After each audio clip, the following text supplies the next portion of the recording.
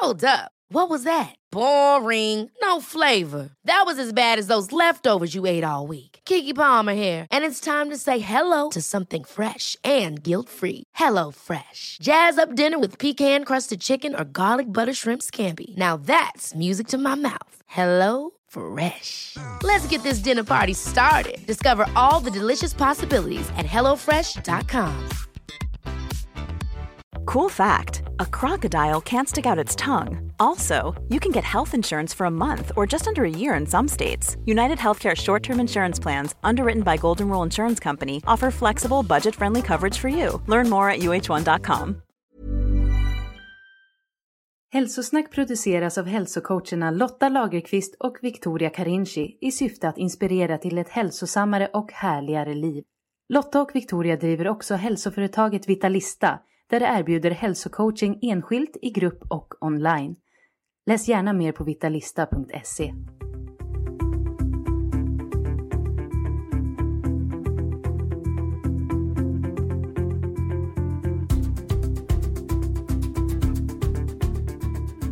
Hej Lotta! Hej Victoria! Och hej du som lyssnar, och varmt välkommen till ett nytt avsnitt av Hälsosnack. Ni som har lyssnat på oss länge, eller kanske har lyssnat tillbaka på gamla avsnitt, minns att vi för några år sedan körde en gemensam vårkläns som var väldigt uppskattad.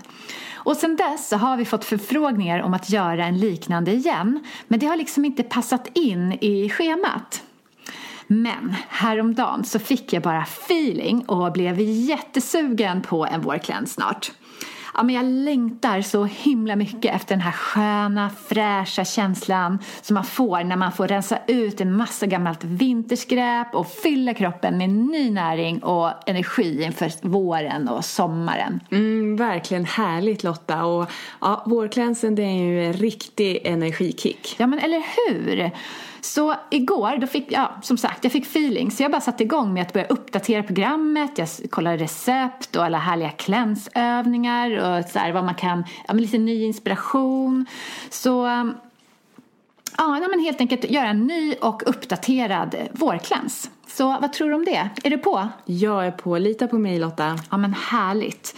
Då fortsätter jag med det arbetet och så får jag återkomma så snart programmet är uppe och redo att lanseras. Så hoppas vi att många lyssnare också vill vara med, så vi blir ett gäng som klänsar tillsammans. Ja, men för det här är ju typiskt en sån sak som är mycket roligare att göra när man är flera och göra tillsammans. Så jag tänker att vi också öppnar en ny Facebookgrupp som vi gjorde sist, där man kan, alla som klänsar tillsammans kan peppa och hjälpa till och inspirera varandra. Ja men absolut, ja, men det är ju en jättebra idé Victoria. Bra. Men då tänker jag presentera dagens poddgäst som är Magdalena McVeld. Och hon var den som tog yin-yogan till Sverige. Och det här avsnittet, det handlar mycket om läkning, om vikten av att inte alltid göra det så himla bekvämt för sig i vardagen och livet. Och sen pratar vi om det mycket fascinerande organet fascian. Ja, det fascinerande organet. Fascinerande. Ja, men fascian är verkligen superspännande. Och det här är en bra påminnelse om att den finns och att den behöver pysslas om. Och Magdalena, hon har skrivit en bok som heter Vila dig i form med yin-yoga. Och hon har också en app med olika yin-yoga-pass som man kan kombinera hur man vill och därmed yoga var och när man vill. Och vi kommer att ha en tävling i nästa nyhetsbrev där 5 stycken lyssnare har chansen att vinna varsin gratis nedladdning av den här appen. Så se till att du har anmält dig till vårt nyhetsbrev, och det gör du på vitalista.se.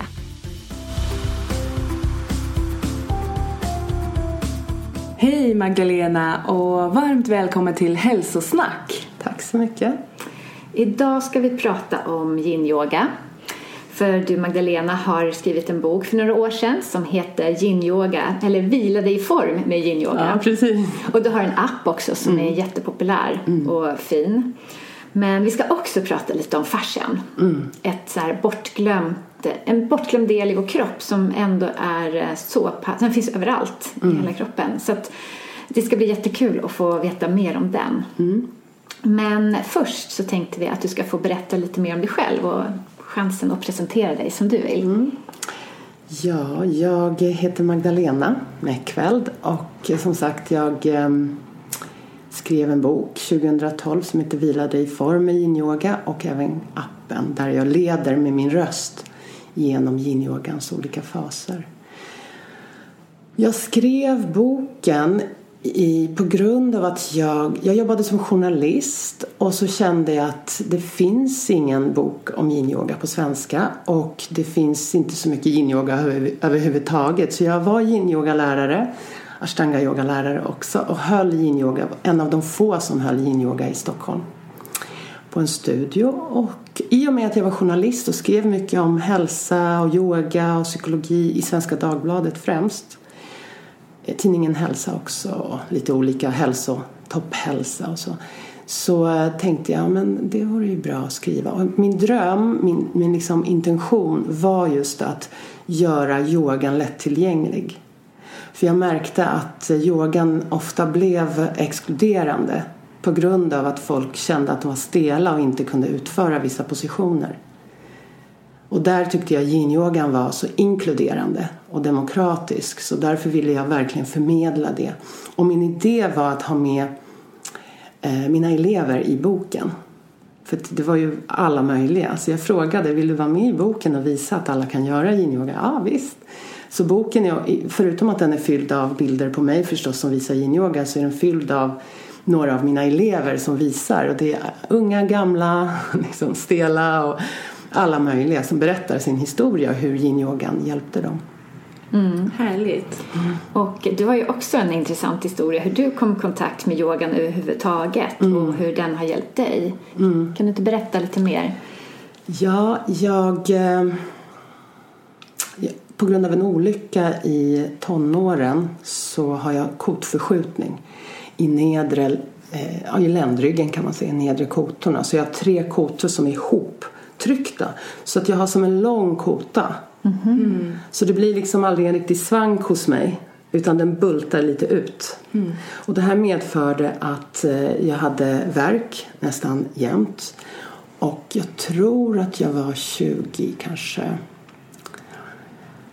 25, 26 när läkaren sa jag måste säga att det här kommer inte bli bättre och du måste förbereda dig. Du troligtvis så kommer du sitta i rullstol när du är 40. Oj, vilket hemskt besked. Ja. Så det var, jag kände, okej. Och jag var så stel. Jag var stel redan som barn. Jag kommer ihåg på gympan så satt man med benen så här isär och så kunde alla komma framåt medan jag kom bakåt liksom. Och det var när jag var barn. Och här var jag var så stel och hade ont hela tiden. Så jag kunde inte röra mig. Jag kunde inte varken nå mina tår och för att inte säga ens mina knän liksom. Om jag böjde mig framåt.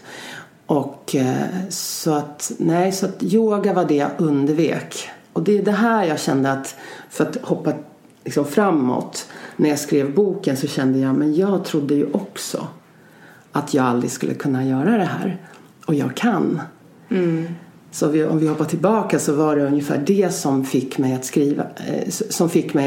att skriva boken. Men också som då hade jag faktiskt ingen aning om yoga. Jag var nog som de flesta och kände att är det något jag ska undvika så är det yoga. Jag simmar lite liksom. Men jag undvek faktiskt nästan all fysisk rörelse för att jag hade så ont. Jag förstod inte att det skulle hjälpa mig. Simningen hjälpte mig lite och så cyklade jag. Liksom, ni vet, så till vardags. Men hur kom det sig då att du började? För det var ashtanga du började med. Ja, det var faktiskt hatha-yogan som jag började med på en strand i Thailand. Jag såg en man utföra yoga och så frågade jag om jag kunde vara med och han sa kom. Så varje kväll så gjorde vi väldigt enkla hatha-yoga-övningar och jag var jättestel. Min dåvarande kille var mycket vigare liksom och han kunde göra väldigt mycket men jag var så här och undvek specifika positioner. Gjorde det mycket ont då också? Nej, det var ju i värme. Så i Thailand kände jag också att ryggen blev mycket bättre. Och jag hade inte så mycket smärta. Men det dramatiska var efter yogan. Då var smärtan helt borta. Så då kopplade jag, jag bör träna. Yoga är nog bra för mig. Och då hade jag pluggat idéhistoria och hade läst om yoga teoretiskt och skrivit en uppsats. Och jag hade läst filosofi och socialantropologi och liksom förkovrade mig i filosofiska delen, men inte den fysiska. Så det brukar ju vara tvärtom. Ja, verkligen. Ja. Verkligen. Även fast den även fast den filosofiska delen är så mycket större egentligen. Ja, jag vet. Men här var det faktiskt den som intresserade mig. Och sen så kom den fysiska. Och sen när jag kom hem till Sverige så kände jag att jag måste söka upp någon yoga. Och då var det på ett gym som jag kom i kontakt med Kundalini-yoga. Med en lärare som heter Sati Bacchus. Och började hos henne, och det märkte jag också. Varje gång jag gjorde en gång i veckan så försvann smärtan några dagar. Kom tillbaka och sen gjorde jag yoga igen. Försvann igen. Kom tillbaka och så vidare. Sen så började jag 2 gånger i veckan det andra året.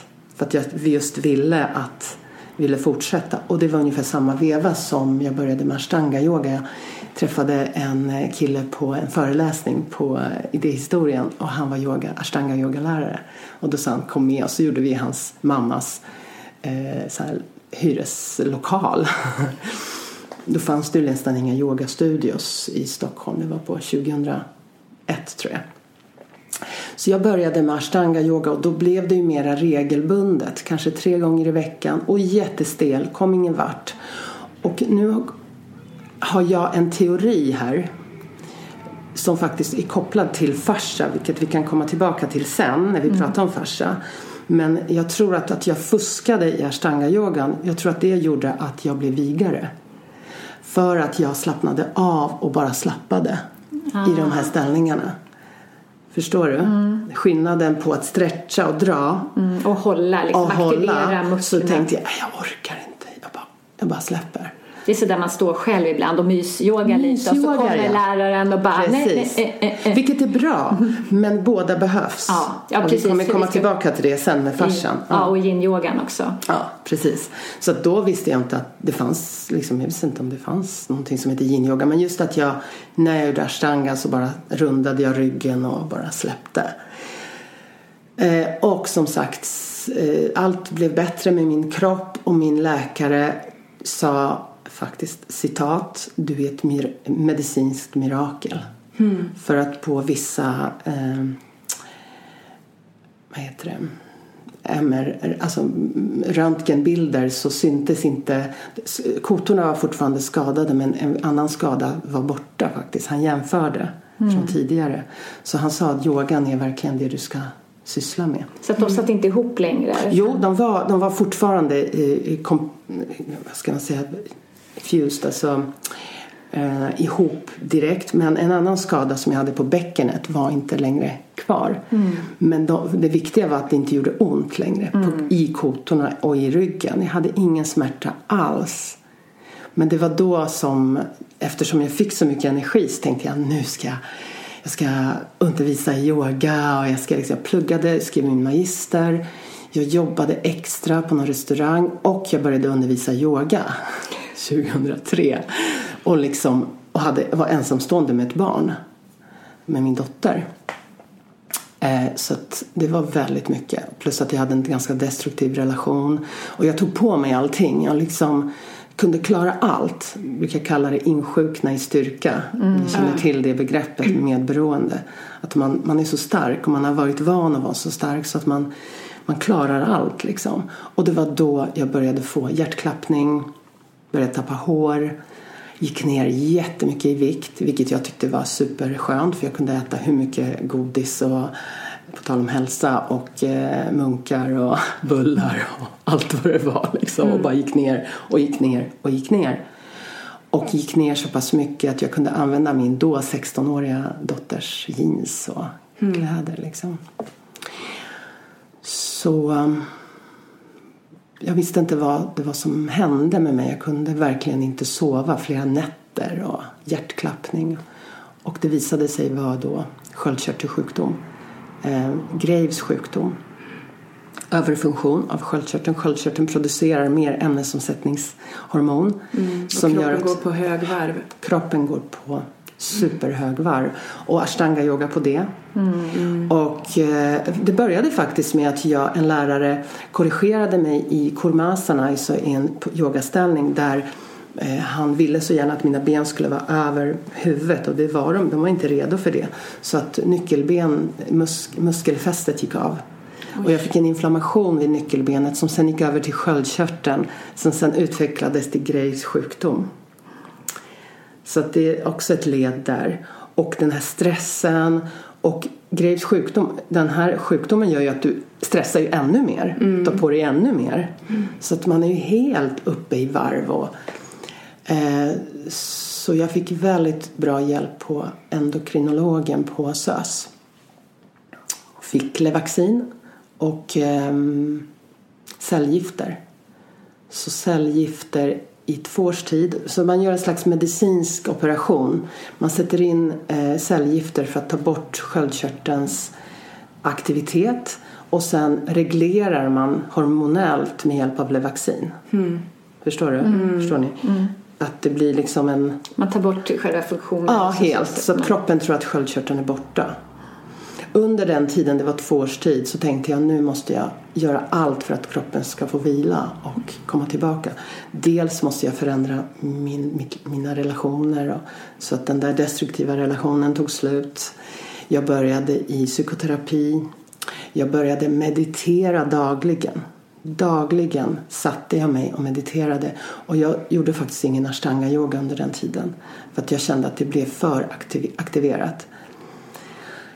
Jag gjorde inga stora mat- eller kostförändringar förutom inget socker, inga alkohol och inget kaffe. De 3. Det kan ju vara ganska stort för ganska stort. Men jag åt bröd och pasta och gluten. Alltså jag var ju vegetarian sedan många år tillbaka. Jag har varit i 25 år. Men man kommer väldigt långt med de förändringarna. Ja, socker, vin, alltså alkohol och kaffe. Så, och så meditation dagligen och psykoterapi och lugn yoga. Och sen hittade jag 2006 yin-yogan. Jag var på en workshop och hatade det. Tyckte det var fruktansvärt liksom. Och stanna så länge och bara jag var ju van vid ashtangan. 5 andetag, här var det 5 minuter. Och läraren bara pratade och pratade. Jag minns det så väl. Jag låg i Happy Baby, men när man ligger på rygg och håller om fötterna. Och han bara malde på. Jag liksom sprang upp och sprang ut på toaletten. Bara. Oj. Det var något du behövde med andra ord. Så tänkte jag kommer aldrig mer göra det här. Det var 3 timmars workshop. När jag gick hem så bara kände jag hur hela kroppen var helt fylld av energi och lugn samtidigt. Så jag hade aldrig känt den känslan. Så när jag kom hem så var jag ju såld. Och kände att det här måste jag fortsätta med. Så jag tog kontakt med honom. Jag åkte till London. Det här var alltså 2006. Det fanns ju ingen som hade yin-yoga i Stockholm. Det fanns inga utbildningar eller någonting. Han hade en så här intensiv under en helg. Så jag gick den. Och sen så under tiden också så blev jag friskförklarad helt. Och för man slutar med cellgifterna och sen så ser man hur sköldkörteln återvänder, hur pass aktiv den blir efter det. Och min blev normaliserad helt enkelt. Så jag slutade med alla mediciner men fortsatte då med meditation. Började väl dricka kaffe och ett glas vin då och då. Och socker liksom så. Men jag fortsatte meditera dagligen. Jag tror att det var det som lugnade systemet så pass mycket. Så att sen 2006 så är jag frisk faktiskt. Jag går ju på kontroller då och då. Men den verkar hålla sig i balans. Härligt. Fantastiskt. Och att den stod pall, cellgifterna. Ja, helt... för jag kände det. Jag måste ta hand om den, vara snäll mot den. Och liksom vara snäll mot mig själv. Och just det här att inte pusha. Att ta en liten siesta. Att vila mer och så vidare. Och sen så när jag hittade yin-yogan så var det en revolution för mig. Jag började ju göra varje dag och led Alltså jag skrek i vissa positioner. Det var inte så, och det är här vi kommer tillbaka eller in i fascia-världen. Fascian har 10 gånger, sägs det, mer smärtreceptorer än muskler. Så den smärta, vi kan säga att smärta finns en oj och en aj-smärta. En oj-smärta är en ofarlig smärta som bara är jobbig. Som jag då upplevde den där första året. Att jag bara, ni vet, man bara orkar inte, det är så jobbigt. Men var det mest mentalt liksom, att vara stilla, eller kände du i kroppen? Kroppen, det känns liksom, det är stelt. Du är så pass rörlig kanske. Så du... Ja, jag är liksom, när jag får en så smärta, då är det inte bra. Eller jag vet också hur det kan vara skönt i en muskel. Om man är överrörlig är det en liten skillnad. För mig var det mest fasciasmärta. Och jag tror, här kommer vi koppla igen, att fascian, alltså att mycket känslor, trauman, tankar sätter sig i fascian. Jag har inga belägg för det. Men det här är vad jag har sett under så många år som jag har jobbat med. Ja, men egentligen, alltså, smärtan sätter sig i kroppen, så varför skulle den inte sätta sig? Du menar känslor? Ja, precis, känslomässig smärta. Ja, just det, precis. Trauman och sånt.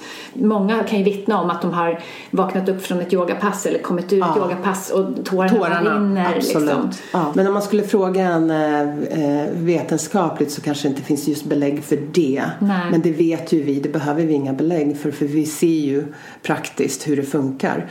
Och för mig var det, när jag började där och då, så var det som att jag gick igenom så mycket trauma, mycket fysisk misshandel som jag var med om med min första man, och fruktansvärda saker liksom. Och sen jag flyttade från ett annat land, från Polen till Sverige när jag var litten, och det traumat också lämna min mormor och farmor och alla jag älskade, komma hit till liksom ett getto, betonggetto, och inte känna någon och så vidare och så vidare. Ni vet, alla har vi ju olika historier. Det finns ingen som är värre än någon annan. Alla har vi ju de känslorna vi har, och jag tror att mycket sätter sig i kroppen. Och för mig var det att jag i yin-yogan fick möta dem, precis som i terapin. I terapin, samtalsterapin som jag gick, så var det också fysiskt. Jag kände att känslorna sitter i kroppen, och min terapeut sa, bara var med känslan. Alla känslor måste få finnas. Alla känslor måste få finnas. Så just den här sorgen vill vi inte ha, rädslan vill vi inte ha, den trängs undan någonstans. Så efter något år faktiskt så började jag undervisa på Södermalm på en yogastudio i yin-yoga. Det kom kanske 4 personer. Jag hade då gjort en yogalärarutbildning, en grund hatha-yogalärarutbildning, och sen så hade jag då yin-yoga hade jag gått för Sarah Powers, en utbildning i London också, förkovrade mig. Men ändå hade jag med mig hennes bok på passet, och läste. Nu ska vi göra, jag tror den heter Fjärilen, för den heter Butterfly på engelska, det fanns ju inte svenska namn. Och och sen kom det fler och fler personer, och de vittnade just om hur det här hjälper dem.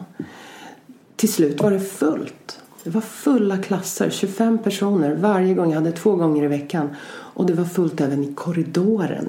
För de bara, nej men vi kan ligga här i hallen. Så det blev bara mer och mer, och behovet växte. Och jag tror att eftersom jag var så självupplevd, jag hade liksom min egen kropp och mitt eget sinne som experimentobjekt, så tror jag att folk kände det. Det fanns en tillit. Att man visste att jag hade ju gått igenom det. Och det är det jag tror är en fördel faktiskt, att vara stel som yogalärare. Därför att man känner igen, eller att man har haft det jobbigt som yogalärare. Man har haft, eller som terapeut, man har gått igenom saker. Man har egenupplevd smärta som man då sen kan relatera till sina elever eller sina patienter. Eller klienter kanske det heter. Så, och sen skrev jag då boken och appen. Och sen så bara fanns det inga yin-yoga-lärarutbildningar i Sverige. Så då frågade man mig, kan du hålla en yin-yoga? Ja visst, så varför inte? Och sen dess så håller jag yin-yoga-lärarutbildningar och utbildar, jag och Mats, min partner. Vi utbildar tusentals lärare i hela Skandinavien faktiskt. Så det är det vi gör. Och håller retreats. Men också hela tiden så finns den här risken. När någonting går bra, när det går bra, som det har gått, om man nu ska titta utifrån på mig och på min bok och det är en succé och så vidare, då finns det en tendens att vilja mer. Och det är den här som jag tycker meditationen hjälper mig så mycket med, att hålla tillbaka lite, att nu är det så här och det är okej. För att kroppen, jag är den personlighetstypen, och du kanske också är där. Ja. Att det liksom lätt blir, det är mycket vata. Om man kollar ayurvediskt, vata pitta. Som liksom vinden och elden bara blåser på. Det blir mer och man är entusiastisk. Det är så roligt. Och så gör man mer och mer och mer och mer. Och så går man in i väggen. Så det är en jättehärlig personlighetstyp. Men det är den som behöver lugnas. Behöver yin-yoga, behöver restorativ yoga, behöver meditation. Göra saker långsamt. Vara mindre effektiv. Ja, men jag vet första gången jag testade yin-yoga, jag höll också på att dö. Liksom. Och jag kan säga att jag började ju faktiskt med kundalini också. Det var den första yogaformen jag kom i kontakt med. Och det var fruktansvärt att sitta flera minuter och göra samma sak. Alltså det bara kröp i kroppen. Så jag är ändå glad att jag hittade till Ashtangan där jag kunde hitta flödet. För att det kan ju ta mig in i de andra lugnare formerna liksom. Men det är ju verkligen ett tecken när man känner det där motståndet, att det är här jag behöver jobba. Men det kan vara en utmaning att ta det lugnt. Jag tänker ofta på att jag är också en sån här person som, jag vill att det ska gå snabbt, jag vill göra mycket. Jag går snabbt fast jag inte har bråttom någonstans. Så det är ibland min övning att men nu ska jag gå långsamt. Och det kan ju vara otroligt stressande. Men den stressen är ju bra, så att säga. Då märker du hur din energi vill framåt och snabbare, och så stoppar du den. Och det blir ett lugn. Och där kommer fascian in igen. För den lugnas av det. När du har ett mind state som lugnar dig långsamt, så slappnar fascian av. Men berätta lite om fascian. Det känns som det är dags nu. Ja, det är dags nu. Så fascia, ordet fascia betyder egentligen en hinna. Alltså det är från latin. Och ofta så tror man att fascian är som det är en hinna. Om ni har någon gång, vilket jag inte har på så många år, fileat en kyckling eller fläskfilé, så har man det här vita som ligger runt. Just det. Omkring. Eller om vi skulle testa och tänka att vi ska äta en apelsin eller en mandarin. Så först så kanske vi gör hål i den, och så ska vi börja skala den. Så den översta lagret är ett lager av fascia. Det är den översta biten. Det översta när du har skalat? Ja, själva skalet, huden så att säga, våran hud. Där det orangea på det orangea är också fascia. Och även det innanför det vita är också fascia, de här vita små cellerna. Så vi skalar apelsinen, så tar vi ut den. Och då har vi en skalad apelsin i klyftor och sen så börjar vi klyfta. Och ni märker redan nu när vi föreställer oss att det är lite trögt, eller hur?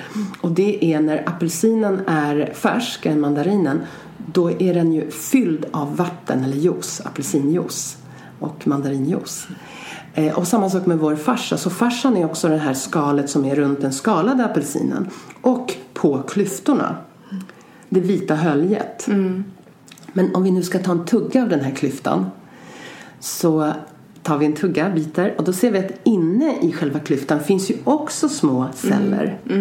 Och om vi skulle vara väldigt petiga, så om vi skulle ta ut en sån cell och bita, så kommer vi se att det finns pyttesmå celler där också. Och då är frågan, skulle apelsinen vara en apelsin utan fascian? Troligtvis inte. Troligtvis skulle vi bara ha en gegga. Så fascian håller ju hela apelsinen ihop. Precis på samma sätt håller den våran kropp ihop. Så man kan egentligen inte säga att där är en muskel och där är fascia. För muskeln är också fascian är inbäddad i själva muskeln. Och sen kan det ju vara många lager. Så håller den fast muskeln. Och så precis så går det igenom. Och blir skelett. Ja, precis. Ju hårdare den är. Så att fascian är egentligen hela vår kropp, skulle vi kunna säga. Så finns det olika delar av fascian. Och så vi skulle egentligen inte kunna prata om fascia om vi sa att allting är fascia. Utan vi måste ju så att säga, för språkets skull och för diskussionens skull säga att okej, där är en muskel och vi kommer åt muskeln, men här kommer vi åt fascian. För då kommer vi åt en annan del av fascian. Myofascia till exempel, som det kallas. Så om vi pratar om stelhet i en kropp, så finns det 2 slags stelheter. Den ena är en skeletal stelhet. Alltså en vad ska man kalla det? Det skelettet, hela konstruktionen av det skeletala i kroppen är skapat på ett visst sätt, så att om du böjer dig framåt över dina raka ben, så har du ett bäcken och ett höfter som går emot skelettet. Så mekanisk stelhet. Liksom. Ja, det skulle man kunna säga, en skeletal stelhet. Där hur mycket du än stretchar och jobbar, så kommer du inte komma förbi det här skelettet. Det säger stopp. Och så finns det en annan stelhet, och det är en fascial stelhet. Så det finns en strukturell, en skeletal och en fascial som faktiskt vi kan påverka. Så den första kan vi inte riktigt påverka, för att det är en konstruktion av vårt skelett. You should celebrate yourself every day, but some days you should celebrate with jewelry. Whether you want to commemorate an unforgettable moment or just bring some added sparkle to your collection, Blue Nile can offer you expert guidance and a wide assortment of jewelry of the highest quality at the best price. Go to BlueNile.com today and experience the ease and convenience of shopping Blue Nile, the original online jeweler since 1999. That's BlueNile.com. BlueNile.com. Hey, I'm Ryan Reynolds. At Mint Mobile, we like to do the opposite of what Big Wireless does. They charge you a lot. We charge you a little. So naturally, when they announced they'd be raising their prices due to inflation, we decided to deflate our prices due to not hating you.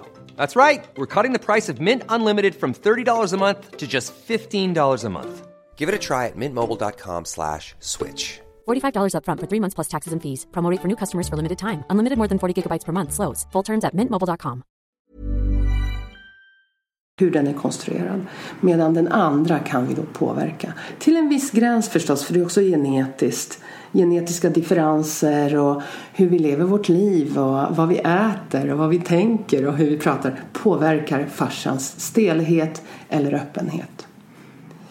Så man kan säga att ju mer vi stressar faktiskt, desto stelare blir fascian.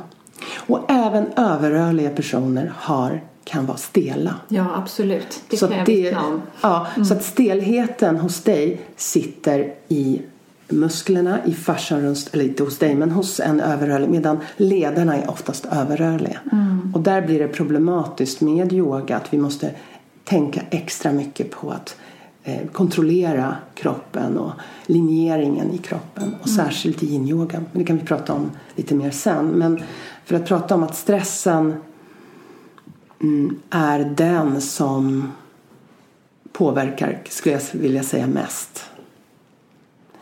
Stress och det vill säga våra tankar och känslor. Hur vi hanterar vardagen.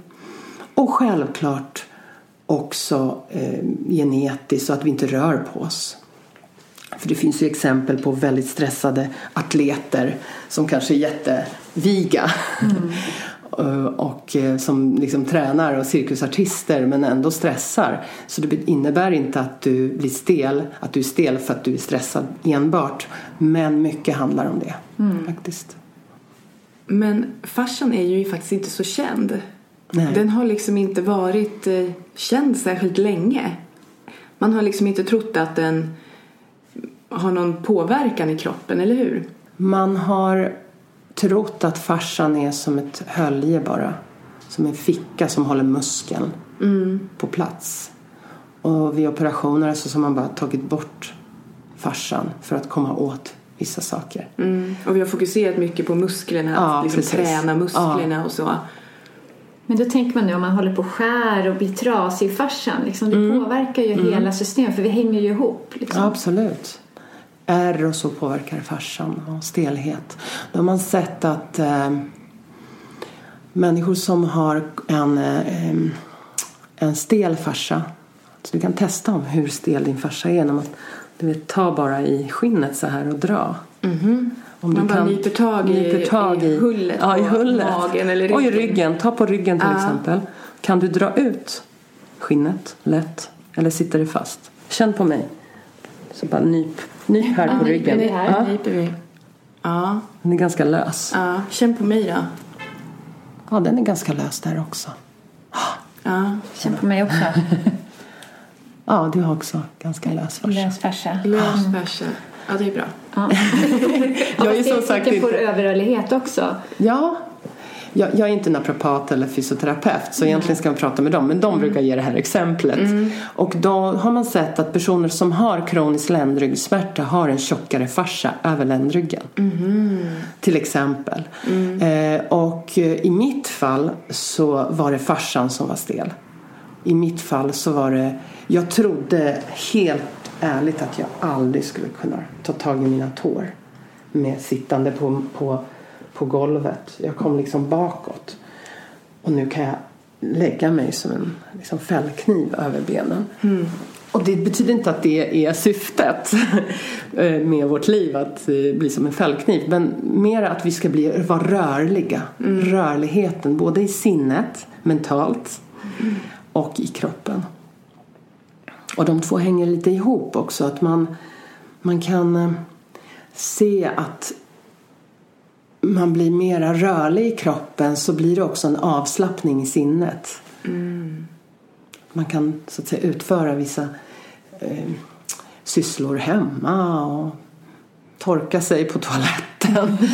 Det är faktiskt sant. Alltså att vi kan vara så stela att vi inte kan ta hand om vår kropp till slut. Ja, men precis, att man inte knappt kan böja sig och ta på sig skorna. Min dotter som är 6 år, i morse varenda gång när vi ska gå in på förskolan, öppna skorna liksom. Det är bara ett litet band med kardborre. Jag orkar inte böja mig. Jag bara, jo, man orkar att böja sig. Du böjer dig ner och öppnar dina skor. Du är 6 år redan liksom. Vad är det sen då när man är gammal? Nej, jag orkar inte. Det är ju då man ska ner och böja sig. Det är då man skaffar sig såna här bilar.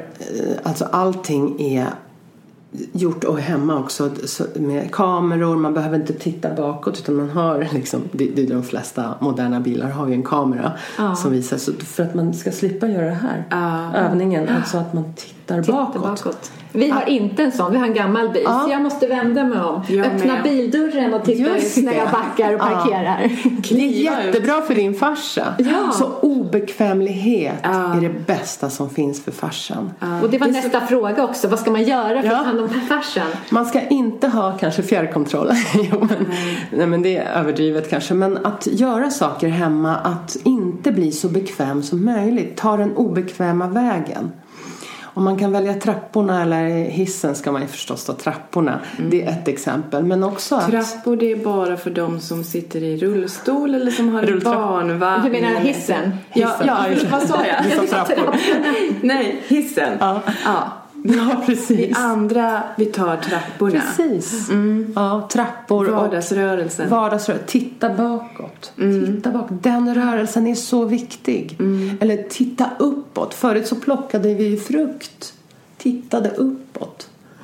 Nu går vi till affären och plockar frukt. Så sådana här vardagsrörelser där vi faktiskt nyttjar och utnyttjar det vi har fått.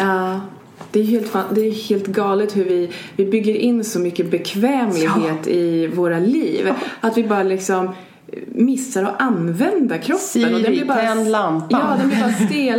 bara stelare och vi får ondare och ondare liksom. Men det är bekvämt. Hela vårt... Och till slut blir det inte bekvämt. För till slut så gör det ju ont att bara sitta och vända sig. Ja, jag har läst nästan hela. Visst är den bra? Ja, väldigt fascinerande.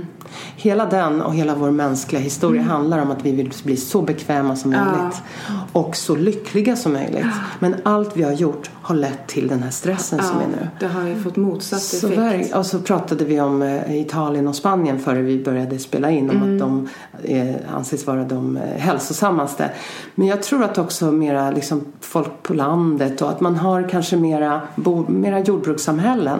Att man är mera obekväm. Alltså att man odlar, man böjer sig ner, man sträcker på kroppen. Och ändå kom ju väldigt mycket av sjukdomarna när vi just blev jordbrukare. Så vi var ju ännu friskare innan dess.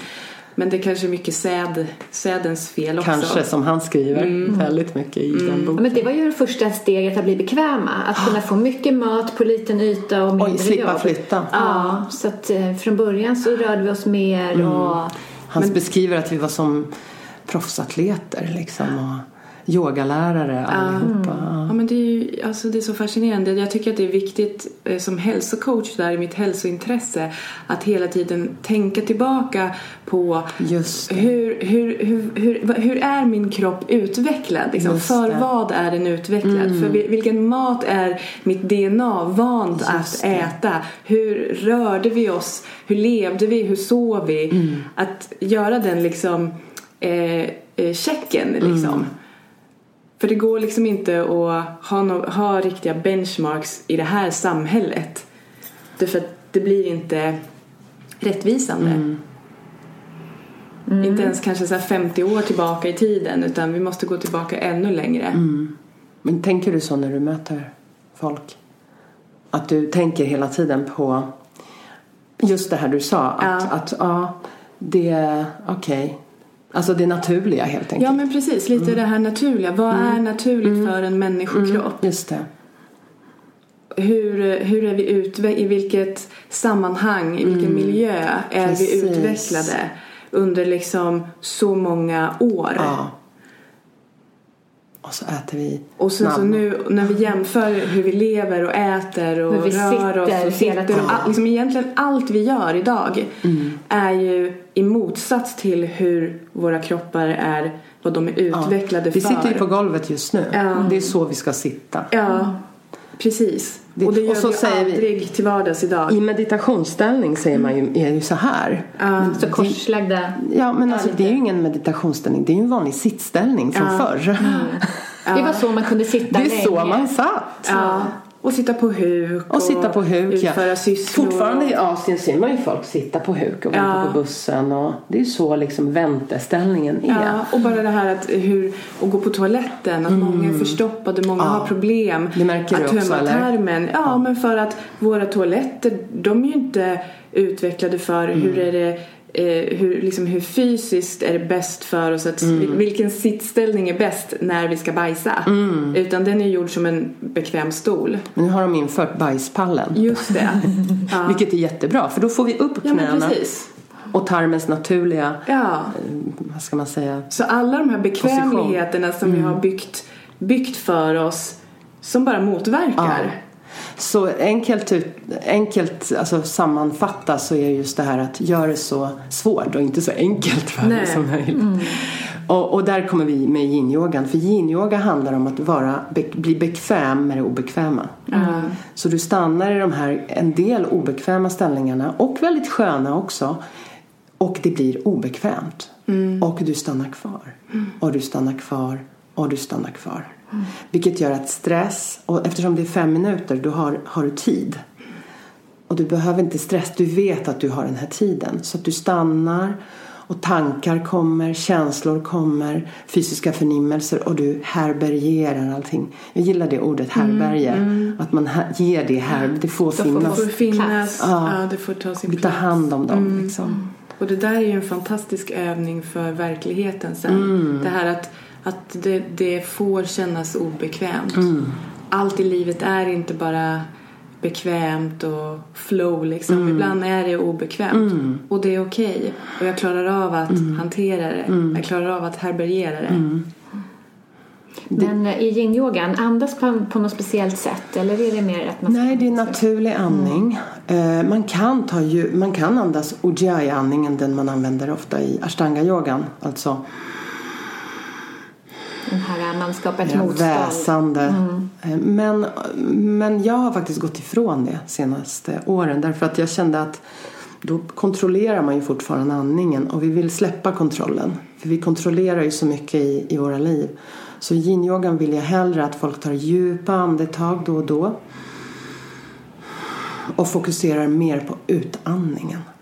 Så att varje utandning blir en avslappning i kroppen. Så att det är utandningen som gör att du släpper. Precis, inandning är uppåtgående, den är energi och den skapar aktivitet. Medan utandning är mer avslappnande. Släpper. Och det blir yin och yang där. Här har du ju, inandningen är ju yang. Medan utandningen är yin. Och samma sak har vi med allt i livet. Vi har yin och yang i allting. Och i yin-yogan finns det väldigt mycket yang-element också. Av stress som kommer upp. Ångest kanske. Men också glädje. Pirrande känslor. Pirrningar i kroppen. Så det är hela tiden pågående. Ingen yin-yoga-ställning är ju den andra lik. Även om de heter likadant. Varje gång du gör den så känns den annorlunda. Vilket är fallet med all yoga förstås. Men i yin-yogan blir det så tydligt för du har tiden att stanna. Men sen har ju den där tiden en annan funktion också just för fascian. För fascian, ja. Så då har man sett, och det är en kvinna, en forskare, Helen Langevin heter hon. Hon finns i USA. Jag kommer inte ihåg vad universitetet heter. Men om man söker på Langevin på YouTube och fascia så hittar man hennes ett stort föredrag. Och då har hon forskat på råttor. Och då har hon varit väldigt noga med att berätta att de här råttorna mår väldigt bra. Och de älskar att stretcha. Så då har hon sett, då har man sett att råttorna håller i någonting med sina små tassar. Och så drar de ut dem så här. Och de kan dra 5-10 minuter. Och vad man har sett då det är att inflammationer minskar i fascian. I bindväv. Visste inte att råttor stretchade. Ja, de gör det inte själva men de blir så att säga stretchade av och det tycker de är skönt. Forskarna. Okej. Jag trodde att det var liksom man såg någon slags ursprunglig rörelse hos dem som så här... Nej, det tror jag inte. Men de gillar det, verkar gilla det jättemycket.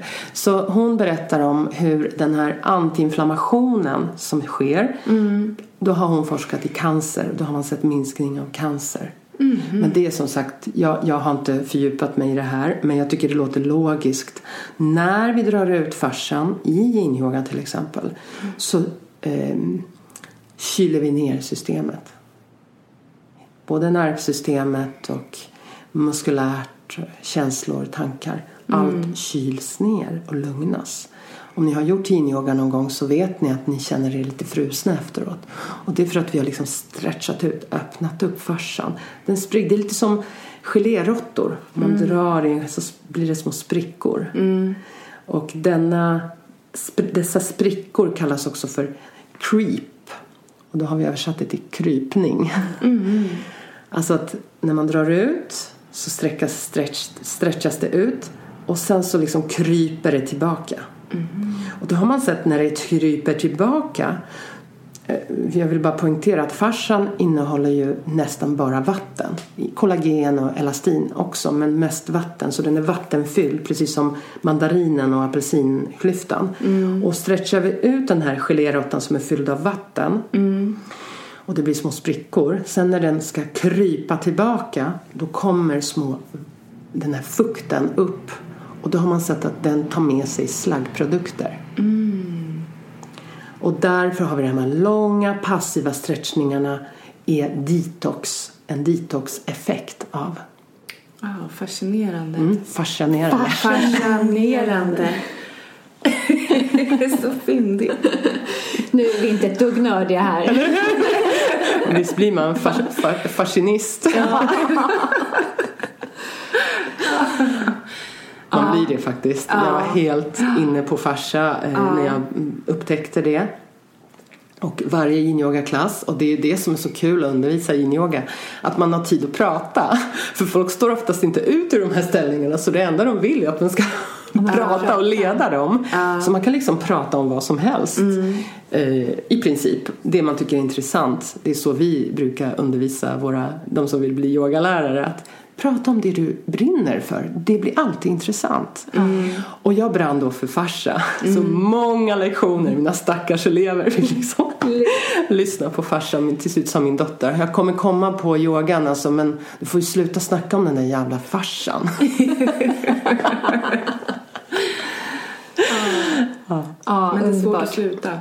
Det är svårt att sluta när man väl har fått in foten i fascian.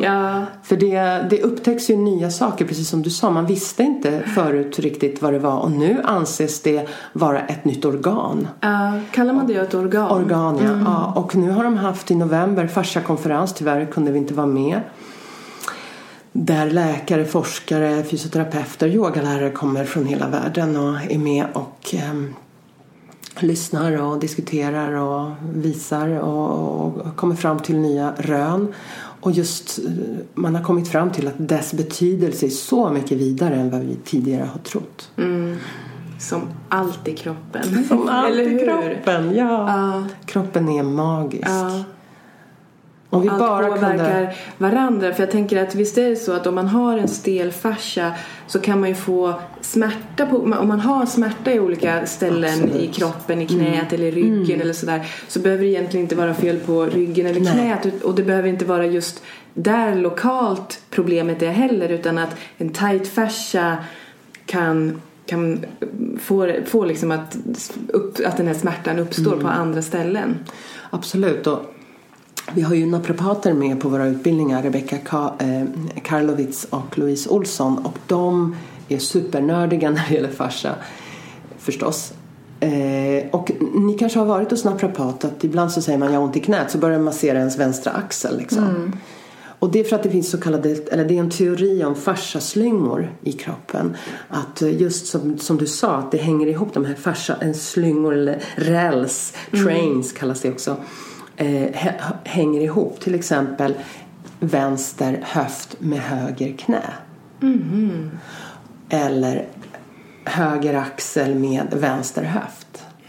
Och så vidare. Så att där ser man också att en naprapat särskilt, och även fysioterapeuter har ju också den kunskapen numera, att man kanske masserar och jobbar med ett område som inte alls är där smärtan finns. Så det är verkligen fascinerande. Och jag tror att det är där yin-yogan är så fantastisk. Att man jobbar med hela fascian.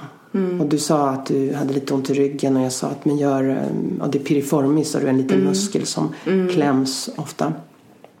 Eller ibland. Och särskilt så får man då, dels kan man få ont i sätet men också i ryggen. Och då visade jag gör till exempel svanen eller nålsögat, 2 ställningar som jobbar med just piriformis. Men du kanske upptäcker att om du gör bryggan med stöd, där du sträcker ut hela fascian, hela främre fascian, att den hjälper. Så vi vet liksom inte, vi kan ju ana att den här ställningen är bra, men det är egentligen hela fascian som gör jobbet, så att säga. För vissa ställningar känner man ju, nu tar det här jag har ont, eller har och det är fascian förstås. Det är så kallade målområden har vi också inom yin-yogan. Det bör kännas här, men känns det inte här så är det okej. För vi jobbar med helheten hela tiden. Men förutom yin-yoga då, hur kan man ta väl hand om sin fascia? Finns det andra goda råd och tips? Att slappna av under dagen. Att påminna sig, är jag avslappnad? Hur är magen? Hur är axlarna? Så att hela tiden ha en slags reminder. Hur är axlarna? Magen. Axlarna. Magen. Så slappna av under dagen. Tänker du liksom magmusklerna, eller du tänker inte magens funktion? Jag är ju väldigt inne i just det, magens funktion. Tarmarna, slappna av i tarmarna. Nej, utan det är liksom musklerna. Släppa ut, inte hålla in magen. Andas rätt in och ut. Och verkligen slappna av djupt i magen. Och sen så meditation är ju förstås absolut fantastiskt för fascian. Alltså att sitta kanske 10-15 minuter om dagen. Bara andas, bara känna kroppen. Bara vara med sig själv, som ett möte med sig själv. Mat förstås är också viktig. Viktig på det sättet att jag tror att skuld över mat och över det man gör är skadligare för farsen än själva maten.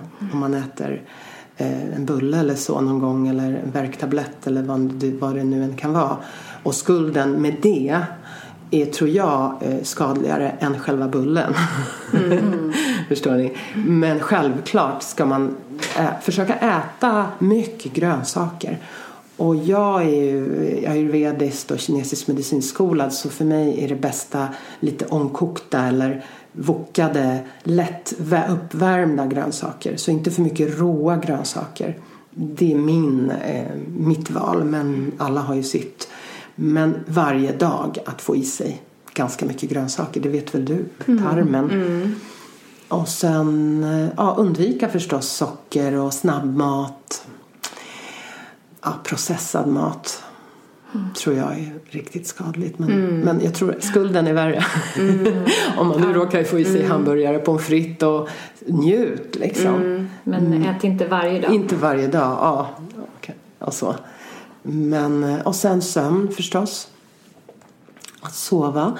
Men återigen, om man stressar över att man inte kan sova, så tror jag den stressen är värre än icke-sovandet. Det gäller att inte... Alltså många har ju så mycket stress i livet ändå, så det gäller att inte så ska de vara perfekta sovare man också. Inte lyckas göra allting till 100%. Så ligg vaken och slappna av. Det kommer ge din farsa mer välbehövlig vila än ett stressat sinne som är spänt över att du inte kan sova. Det tror jag. Och till exempel nu varje morgon, jag vaknar 4-5 och så tänker jag, men gud, jag måste ju sova lite mer. Jag lägger mig 9:30 visserligen, men ändå, det är lite tidigt. Och så tänker jag, gud vad mysigt att jag vaknar så tidigt. Det kan ligga här och bara vara med mig själv och ligga och tänka och slappna av i kroppen och kanske göra lite yin-yoga sen och sen kanske göra ashtanga som sagt. Så att inte stressa upp sig över små saker. Som att sömn kan ju vara en stor sak. Det har det varit för mig och jag har verkligen lärt mig det här. Och vi har ju intervjuat Christian Benedikt som är sömnforskare. Han sa ju det att även när man ligger kvar så får hjärnan vila. Och det är mörkt och liksom, så att gå inte upp utan njut av att ligga där i sängen och att du kan ta det lugnt liksom. Fortsätta slappna av. Fortsätt slappna av. Också just det att man inte sover. Okej, gud vad bra. Så att du har helt stöd där för vad bra. Sen är ju sömn förstås jätteviktigt, men jag tror, jag brukar ju ta som sagt på eftermiddagen, ta en liten nap vid 2-3 20 minuter, en kvart bara. Så det är jätteskönt. Det gör jag också så fort jag får chansen. Siesta. Och jag tänker kollagen. Kollagen, absolut. Och det vet ju du hur mycket om också. Bra tillskott för farsan. Och... Eftersom den innehåller mest kollagen också. Men jag tror som sagt att röra sig obekvämt. Att göra rörelser som är obekväma. Och mycket frisk luft också förstås. Och vatten, tänker jag. Dricka mycket vatten. Det är sådana basics. Ja, det är ofta de basic grejerna som ju är så viktiga, som gör så stor skillnad. Och helst inte jättekallt vatten. Nej. Återigen, utan mera rumstempererat eller varmt vatten. Nej, jag hatar att dricka kallt vatten. Men många kan inte dricka annat än kallt och vill ha is. Det är okej om man nu gör det. Men... Hur viktigast är att få i vatten i alla fall. Ja, men vad bra. Tack så jättemycket för alla de här. Tack själva. Men vi har ju 2 frågor kvar som vi ställer till alla våra gäster. Ja, men vi älskar dagliga rutiner för det får oss att må bra. Så om du har någon daglig rutin, kanske en morgonrutin eller någonting som du gör varje dag som du skulle vilja dela med dig av? Ja, kul. Nu yogar jag varje morgon, men jag gör andra saker också. Först när jag vaknar så gör jag metta bhavana. Alltså kärleksfull vänlighet. Bara några fraser. Må jag vara trygg och beskyddad. Må jag vara fridfull. Må jag vara fylld av kärlek. 3 gånger säger jag det. Om man vill så finns det på min hemsida, så har jag en sån inspelning där. Men så det gör jag. Och sen så går jag till köket, sätter på vatten och gör grönt te. Det så lägger jag ett fat på koppen och går och mediterar. Så jag sätter mig i meditationsställning vid mitt altare och mediterar. Det har jag gjort i princip dagligen sedan jag blev sjuk. Så sedan 2004. Och sitter 20-30 minuter ungefär och observerar andetaget och kroppen och sinnet. Och sen går jag upp och dricker det där teet. Då vet jag att det väntar. Och då har också min kille Mats gjort i ordning gröt. Alltså förberett för gröt. Så då blötlägger vi massa torkade frukter på kvällen. Och nötter som får stå över natten. Sen går jag iväg. Nu har jag flyttat hit där jag är nära en yogashala. Men annars så gjorde jag ashtanga-yoga hemma. Eller yin-yoga hemma. Nu går jag iväg och gör ashtanga-yoga på yogashala här. Och när jag inte gör det så gör jag yin-yoga. Och då sätter jag på antingen jätteskön musik. Eller så sätter jag på ett dhamma-tal. Alltså ett tal om Buddhas lära. Under tiden jag gör yin-yoga. Men märk väl, jag har inget annat jobb. Så jag har ju hela dagen, vi undervisar 2 gånger, alltså 2 helger i månaden. Resten är jag ganska ledig. Kolla mejl och lite sånt. Men en rutin, meditation skulle jag vilja tipsa. När jag hade ett jobb, när jag jobbade som journalist, så gick jag upp 20 minuter tidigare för att kunna sitta i 20 minuter. Det ger en bra grund för hela dagen. Och när jag säger att jag inte har ett jobb så menar jag inget vanligt jobb. Jag har ju jobb som yogafröken. Ja. Så det skulle jag tipsa. Just meditation är det tror jag som har förändrat mest i mitt liv faktiskt. Och yin-yoga förstås. Ja, jättebra tips. Ja. Tack. Så då kanske vi har en liten hint om vad du svarar på nästa fråga. Men nästa fråga är om man bara kan göra en sak för sin hälsa. Vad tycker du att man ska göra då? Ja. Det skulle jag säga yin-yoga faktiskt. För att meditation kan vara ett stort steg för folk att ta. Att sätta sig 10-20 minuter. Men yin-yoga kan vem som helst göra. Det är ju en jättelätt yogaform. Och den är ju meditativ. Så du får i meditationen också göra en ställning kanske. Fjärilen eller benen mot väggen eller bakåt fjärilen. Enkel ställning, bara 5 minuter. Och apropå det där du sa om sömn, så är ju de jättesköna att göra på kvällen. Ja, för att varva så ner. På kvällen så brukar jag göra yin-yoga. Härligt. Ja. Jättebra tips. Och tack. Magdalena, om man vill veta mer om dig, var hittar man dig då? Ja, man hittar mig på yin-yoga.se. Eller om man bara söker Magdalena yin-yoga. Och så där hittar man på min hemsida också appen och boken och länkar till dem. Ja, och det är ju verkligen varmt rekommenderas. En app som man kan ta med sig överallt. Precis, där jag leder olika klasser, olika pass och så. Vad härligt. Tack snälla för att du kom till Hälsosnack. Tack snälla för att jag fick vara med. Tack. Tack.